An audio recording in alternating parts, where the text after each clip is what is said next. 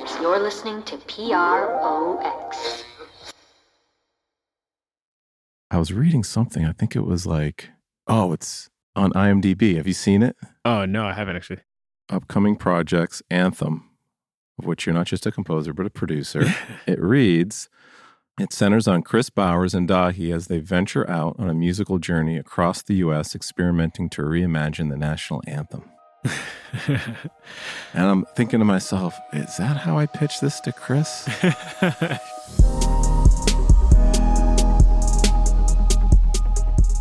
One thing we're really excited about with our show In Proximity is the chance to share our new projects with you, our listeners. On this episode, we're honored to feature Anthem, an upcoming documentary streaming on Hulu on June 28th, produced by Proximity and our partners, and directed by our head of nonfiction, Pete Nix.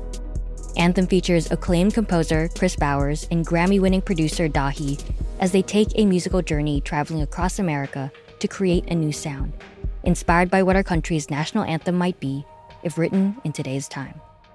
Pete Nix is an Emmy Award-winning filmmaker whose work includes The Waiting Room, The Force, Homeroom, and the upcoming Stephen Curry, Underrated. Kris Bowers is an award-winning pianist, filmmaker, and composer known for his thought-provoking playing style, creating genre-defying film compositions that pay homage to his classical and jazz roots.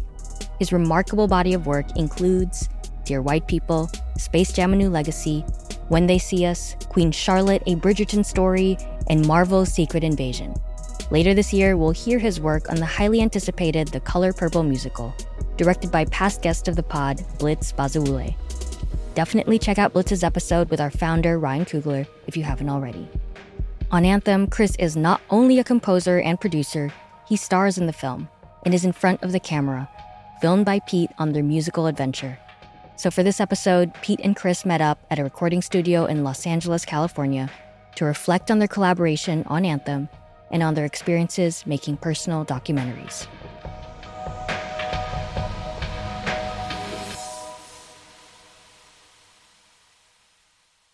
Hi, my name's Peter Nix. I'm a producer and director.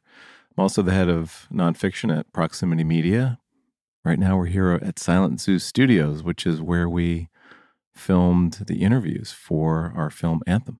Yeah, and I'm Kris Bowers, and I'm primarily a composer and pianist, also dabbling a bit in directing and producing.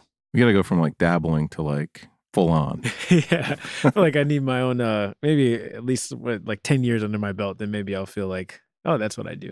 I'm kind of conflicted because we don't want to lose the brilliance that you have to offer us in the music space, though. But they'll always be combined. At least what I'm going to focus on will always have a strong focal point in the sound and music. You made a film, a documentary, not just a film, but a documentary. Was that your first film, or had you done stuff before that? It's definitely my first public film. Concertos: A Conversation is a film that follows me writing this violin concerto, and as I'm dealing with imposter syndrome, I have a conversation with my grandfather to ask him questions about his own life and his journey, to get advice from him about how what he did in his life might help inform my own journey.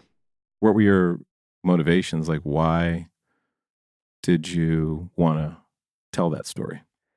It's funny because it came about in a pretty organic, kismet way. Basically, Ben Proudfoot, my co-director, he had originally approached me about making a documentary about me writing this concerto. He was originally tasked by the LA Phil to do a couple of short docs on LA-based music stories, and he, us being friends, saw that I was doing this show or this piece at Disney Hall and was like, oh, that might be interesting. I know you haven't done that before. Do you mind if we just follow you with the camera, essentially? And it turned out that the day that we were meeting to have our first conversation about it, I was coming from this event that was celebrating my grandfather, where they were naming the block, the retail square that he owns in downtown LA. They were naming it after him, the Bowers Retail Square. And it's 9 in the morning, and I show up late to my own studio, and I'm dressed up, and Ben was like, what's going on? Why do you look like this, essentially? And I just kind of talked about why I was late and this event. And then the more we talked about me and my life and my career, the more that I was like, I mean, I keep having to point back to the fact that I wouldn't be here without my grandfather making all these sacrifices and doing this incredible journey. He hitchhiked here when he was 17. He didn't have anything when he got here, and he built this a lot of our family wealth and foundation himself, and with my grandmother and them as a family. And so the more I talked about it, at some point in that conversation, Ben was like, this is the movie. Like, can we bring your grandfather in? Can we talk to him? Like, what do you think about that? And would you mind interviewing him? And I even got more excited at that point, just because before I felt like a bit more self-conscious about what is this documentary going to be. And then as soon as it felt like, oh, I can have a conversation with my grandfather, and I knew Ben's work as a filmmaker. And so I was like, for nothing else, if I just have this conversation with my grandfather captured in the way that I know it's going to look based on the other films he makes, that's going to be like something I'm going to treasure forever, that I'll share with my kids and my grandkids, hopefully. And so for me, that was like the win, was just like, I get to record a conversation with my grandfather. And when we got to my grandfather's house, Ben was like, just ask him like, what's on your heart? Like, just, talk about whatever. And for me at that time, I was dealing with so much imposter syndrome that felt like it was like the loudest it had ever been in my mind up until that point. And in my mind, I was like, I know my grandfather being this, barely high school educated Black man from the South that moved here, didn't know anybody, and built a business and raised a family, must have dealt with moments of imposter syndrome. And so let me ask him about that. And the conversation that came from it was so amazing and enlightening, just in terms of like the mental toughness that he had in order to survive the time he lived in. That's the thing. Part of me wishes I could have seen that movie before I talked to my dad, because my process, when I made my film, it was the first time that I really spoke to my parents about what happened to me and the problems that I had in college and with drugs and getting arrested and dealing with that and the shame that brings to a family. But it was the first time that I ever asked my dad point blank, are you an alcoholic? And there's so much more to his story than just his drinking. In fact, most of what people know about my dad are, he was a clinical psychologist and incredibly well respected. What he had to navigate to get to where he was, I can only imagine. And we didn't really find out until much later. The imposter syndrome, the things that really pulled at him are probably those things that led him to self-medicate, and his father, my grandfather, came from the South, Charleston, South Carolina, Gullah. We were sort of, part of the Gullah community there, and ancestors of slaves from that region. And a lot of those stories were kind of locked in and never explored. And there's one interview I have of my grandfather before he passed away. Oh, wow. And, when I saw your piece, I did have that pull of regret that, it's so rare that we have an opportunity for our generations to have conversations with each other. And when you do, when you set the context right, the power of that is undeniable, and you get this sort of range of storytelling. So I think that's part of why your film touched me so deeply. Oh, I appreciate that. Yeah. Do you feel like with your film, like what struck me is the vulnerability and the honesty of like the conversation you're having about the experience that you had gone through, and to be at a point where you're not looking for a way to either vindicate your actions or to like point to some sort of reason. Like, you definitely give context as far as like, binge drinking in colleges and like colleges providing alcohol and like some of the generational things that maybe led to it. But just in terms of like, the thing I've always loved about you as a filmmaker is your unbiased approach to very difficult topics. And I imagine there must have been a lot of difficulty with being unbiased with your own personal life. Like, how did you approach that? My mind's going in like 3 or 4 different directions right now. I had my own sort of imposter syndrome, right? So sort of being this mixed race kid who's adopted into a Black family and trying to find my own identity within that. And I think it's going to be a lifelong process for me trying to understand that. That's why part of the reason why I think I was drawn to storytelling was it was a way for me to be able to express that. But my family there was never a framework for being able to sort of engage these difficult questions, to acknowledge my father's story, which was never really sort of talked about. I found out after he passed away that, when he was a young man, he had to step into the gutter when white people approached it. That this is what he was, this is what he was taught, and that sort of becomes part of your identity, yourself, that narrative that you tell yourself, and those self-destructive tendencies become kind of burned into the DNA. They talk about sort of like epigenetics and sort of generational trauma. But because I had such a diverse experience being a mixed race kid, adopted into a very African-American family, going to mostly white private schools, then getting in trouble, going to prison and getting out of prison, falling in love with a refugee from Laos, having mixed race kids who were white, black, African-American, it allowed me to sort of see life from all these different angles. And it kind of set me up perfectly for the way we met, which was The Force, which was a film exploring the impact of policing on our communities, particularly African-American communities. It allowed me to step into that film in a way radically different than, say, my partner, Ryan Coogler, would be able to approach it, because I was never thrown down on the ground, by a cop. I was never followed around in a store. I think I was called nigger on a handful of occasions, but that was usually when I was with my other family. I only knew these stories through my grandfather telling the stories or through my father telling the stories, but those stories weren't often told, and so in a weird way, my experience allows me this, whatever you want to call it, objectivity or dispassionate position to observe and to try to make sense of the world as I see it around me. And that is sort of a big part of the DNA of me as a filmmaker. Do you think you would ever do anything as personal as The Wolf in the future? Well, we're adapting The Wolf into a fiction piece, which is loosely based around the time that I spent in federal prison in the early 90s. So I am continually trying to understand and make sense of my own story, my family's story, the story of our country. I like to say I was born into the story of race in America in 1968. My birth mother was white. My birth father was black. Her family threatened to, I don't know if threatened to disown her is too strong, but there was tension in 1968 around a white woman, for sure, marrying a black man and having a child. Sure. And so she made the difficult decision to give me up for adoption. So that's always been the sort of origin and genesis of my story. And it's part and parcel of what we struggle with increasingly as a country today, with matters of race and identity and how we fit together as a country and our histories.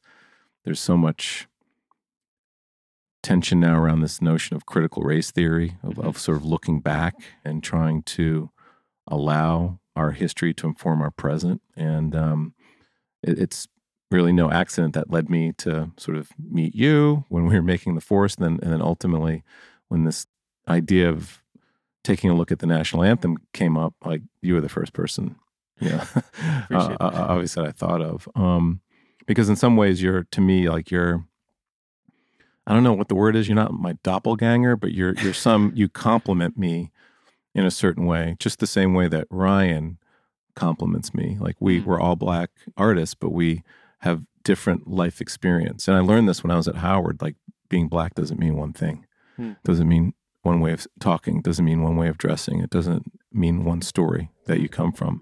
And that's increasingly fascinated me and something that I feel like that we need as a country. We need these stories to be told in diverse, surprising ways.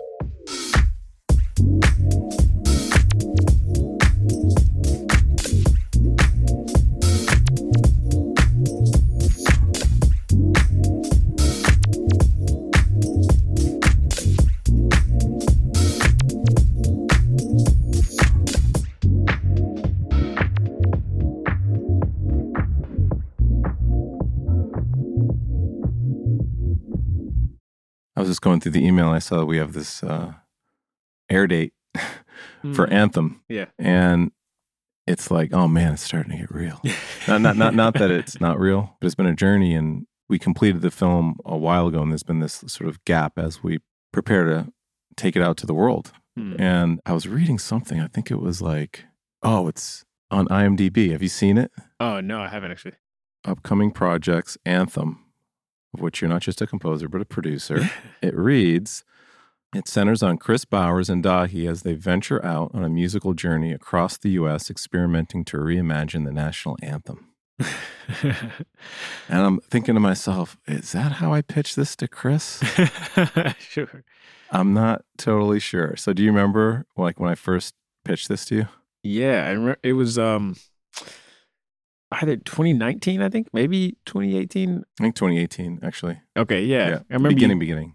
I remember you came to my studio and we talked about it, and I feel like it was, in the beginning, such a vague idea of exploring the national anthem and how, I guess, essentially how relevant it is to today's time, or whether or not there's room to explore the idea of our relationship with it at this point. And in the beginning, I think, like we were just talking about, kind of like what you were saying about almost being like creative doppelgangers, or like, internal doppelgangers. I feel like so much of my draw to you as a filmmaker is this ability to handle very complex situations in an unbiased way. And so I think for me, you mentioning the national anthem, like if anybody else brought me a project about the national anthem, I probably would have said no from the jump. And I think for you to say it, I was like, okay, well, I know, especially after seeing The Force and seeing how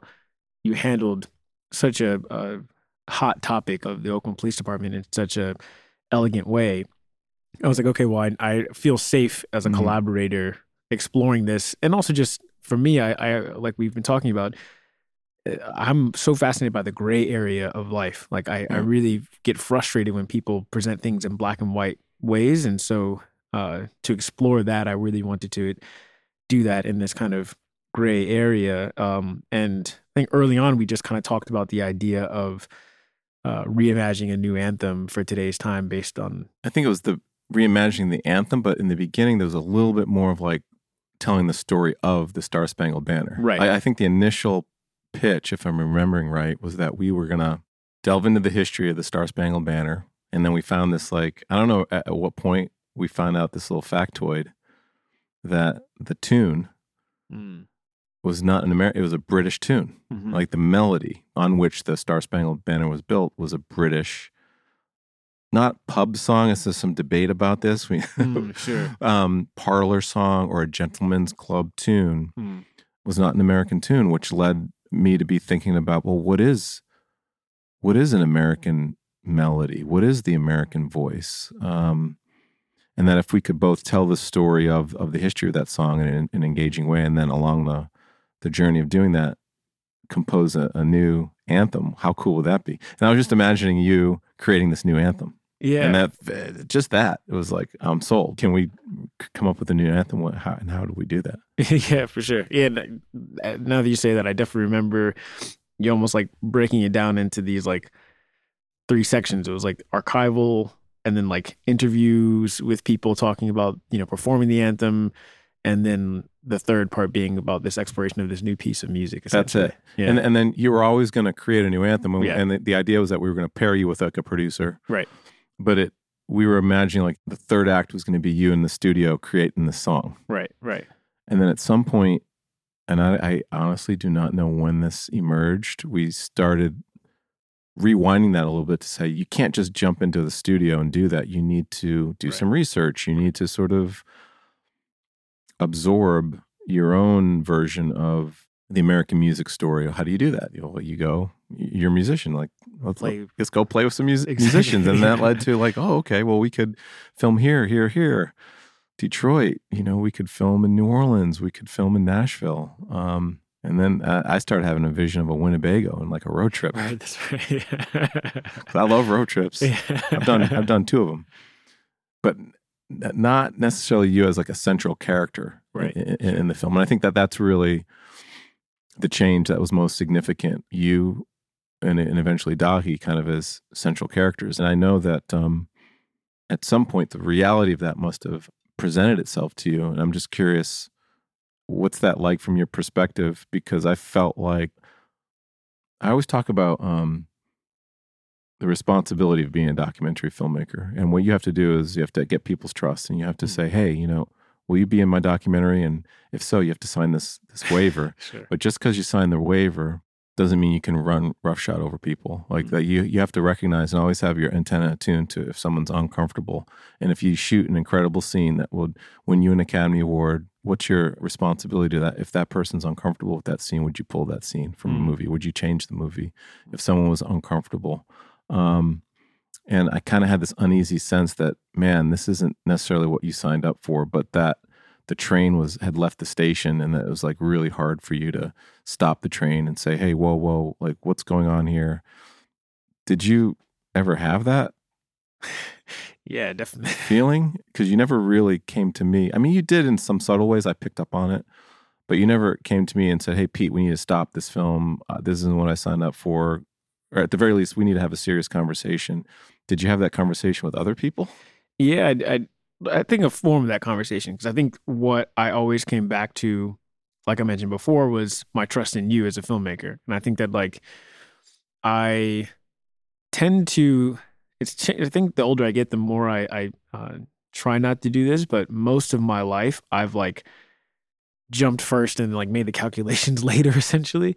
Even going back to my film Concerto as a Conversation, I was like, yeah, I'll write a violin concerto. And then after I said yes, I was like, oh man, I have no idea how to do this. And what do I do? But I feel like I keep doing that because every time I make it through those situations, I grow so much as an artist. And also I feel like it doesn't give me a chance to deal with the fear until I'm in a situation where I have to really grapple with that fear in a real way. I think if I had made the calculation early on when you first came to me, that fear maybe would have come up in a way that would have made me say no.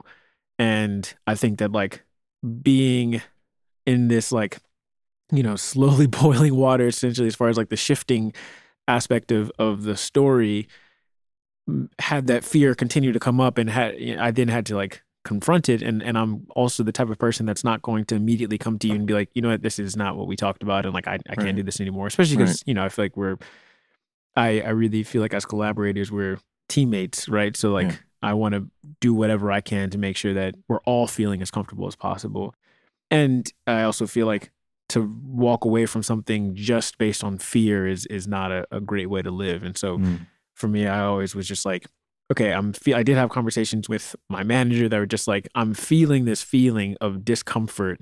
Can you help me talk through it, essentially? And I think what I always came back to was I trust Pete, and I also really appreciate the fact that the type of filmmaker you are, I didn't feel like I was going to be put in some sort of situation where I was going to regret how I was presented or regret how you decided to frame the conversation. And now my voice is being lent toward this this version of the story that I don't agree with in terms of how you're presenting, how I feel about the anthem, or how one should feel about the anthem, and then also, like you mentioned, I feel like I'm glad you felt it was subtle, because I felt like I was almost on a weekly basis, man, you know what, Pete, actually I'm having these other feelings and these other fears that are coming up, and what can we do about this? What are we going to do about this? And I really appreciate that every conversation you as the filmmaker are dealing with opinions from producers and your own vision, and and this story that's developing and coming into its own over time. And so to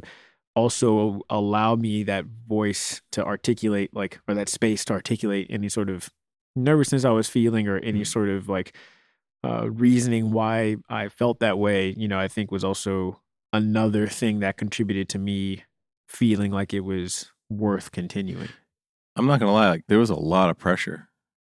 And there were a lot of people who did say no, that we went to, producers that we wanted to pair you with, who were afraid of the reaction that might occur in the wake of a film calling into question the national anthem, or a film experimenting with creating a new anthem. What's the reaction going to be for that? Right. And so I'm deeply grateful for your trust and for your ability to navigate that. And obviously we found a producer, Dahi, to pair with you that really truly created something magical. And then we brought on some artists, Ruby Amanfu, Charity Bowden, Joy Harjo is the first Native American poet laureate, and Cecilia Peña Govea. And I was being asked by each of them, I think beyond just you as a collaborator, to, they were putting their trust in me. They were stepping into and expressing perspectives that didn't always align with each other.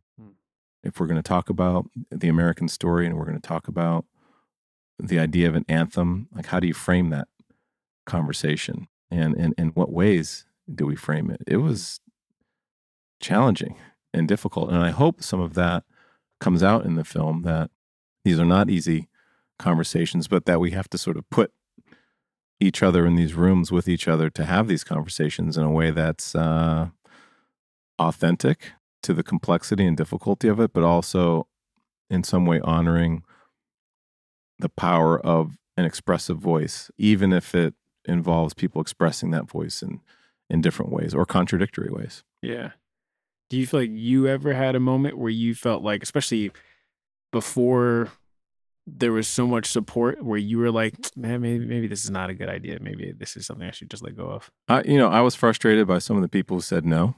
We were talking to a lot of some A-list artists, and there was an idea in the beginning that, maybe it's kind of like a We Are the World kind of situation. And so we did do some outreach to some bigger names, and at times it felt either transactional, the response that we got, we knew it was going to be difficult in that sense, or that there was a concern over the sort of political nature of the project, and that the people really want to be part of a project that's going to potentially be divisive or get attacked. I personally love that. I love the urgency of it. I love the messiness. I love, and it sort of goes back to sort of me making my own personal story, which I made The Wolf as my first film. I figured if I'm going to spend a career pointing the camera and the microphone at other people, I might as well start with myself. And sort of asking my father point blank, are you an alcoholic, really is the essence of that. It's a difficult question. The answer may not be what I want or need, but there's something healing about that, just in the asking of the question. And I felt that this project kind of represented that for me. Like, there are questions that we need to be asking about our history, about our story, about our voice. And I also just deeply respect the creation of beauty, of music, of film, of art. I just love it. I think it takes us to an emotional place, and it allows us to see ourselves in our communities and our country in new ways. And that's what I felt that this project could do. And that's why I felt it was worth pushing and trying to continue to ask people to trust and step into difficult spaces. And I'm grateful that everybody was able to do that to the end.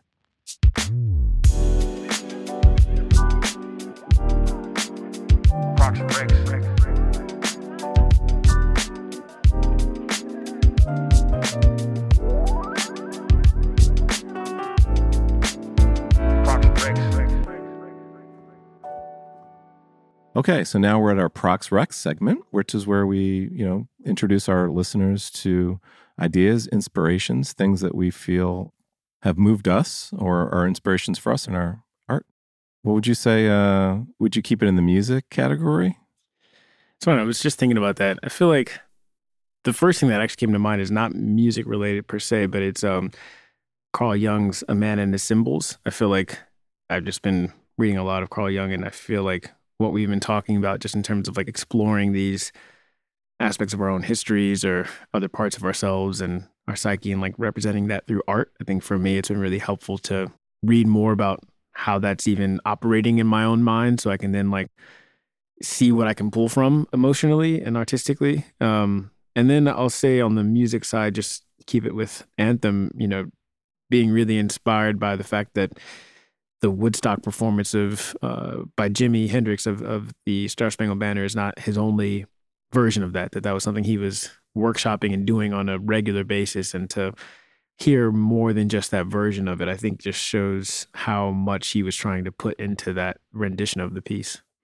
I think, when you're telling your own story in music, it's not as evident because there's no I guess sometimes there's lyrics, but for orchestral stuff or sort of jazz, instrumental, it's less common. Yeah, I think for me, my recommendations circle around the idea of memoir, just because that's how I started my career. And I was told about this book called Art of the Memoir by Mary Karr. And that book talks about sort of that process of reflecting on your own story, and also the process of reflecting on your own story through a process of memoir is powerful. And you don't have to be a professional filmmaker or a musician to do that. You can journal, you can write privately, you can have a conversation with your grandfather. Sure. You don't have to make a film about it. And I think that these engagements or these mindful explorations can do a lot towards helping us heal, helping us inspire ourselves to reach our full potential. And that's what we hope that Anthem will do, is potentially inspire people to think about either create their own anthem, or just to think about, the idea of not just an anthem for the country, but an anthem for self, or an anthem for family, or an anthem for community, because these are the sort of frameworks that we use to move through difficult moments and to stay optimistic and to ultimately point toward the future. Yeah, for sure. Well, Kris, thanks for coming out and talking about a whole variety of things, including Anthem. Yeah, thank you, Pete. Thanks for the conversation.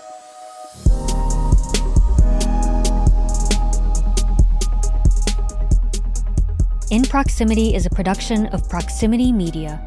If you like the show, be sure to follow, rate, and review it on Apple Podcasts, Spotify, or your favorite podcast app, and tell your friends and loved ones to do the same.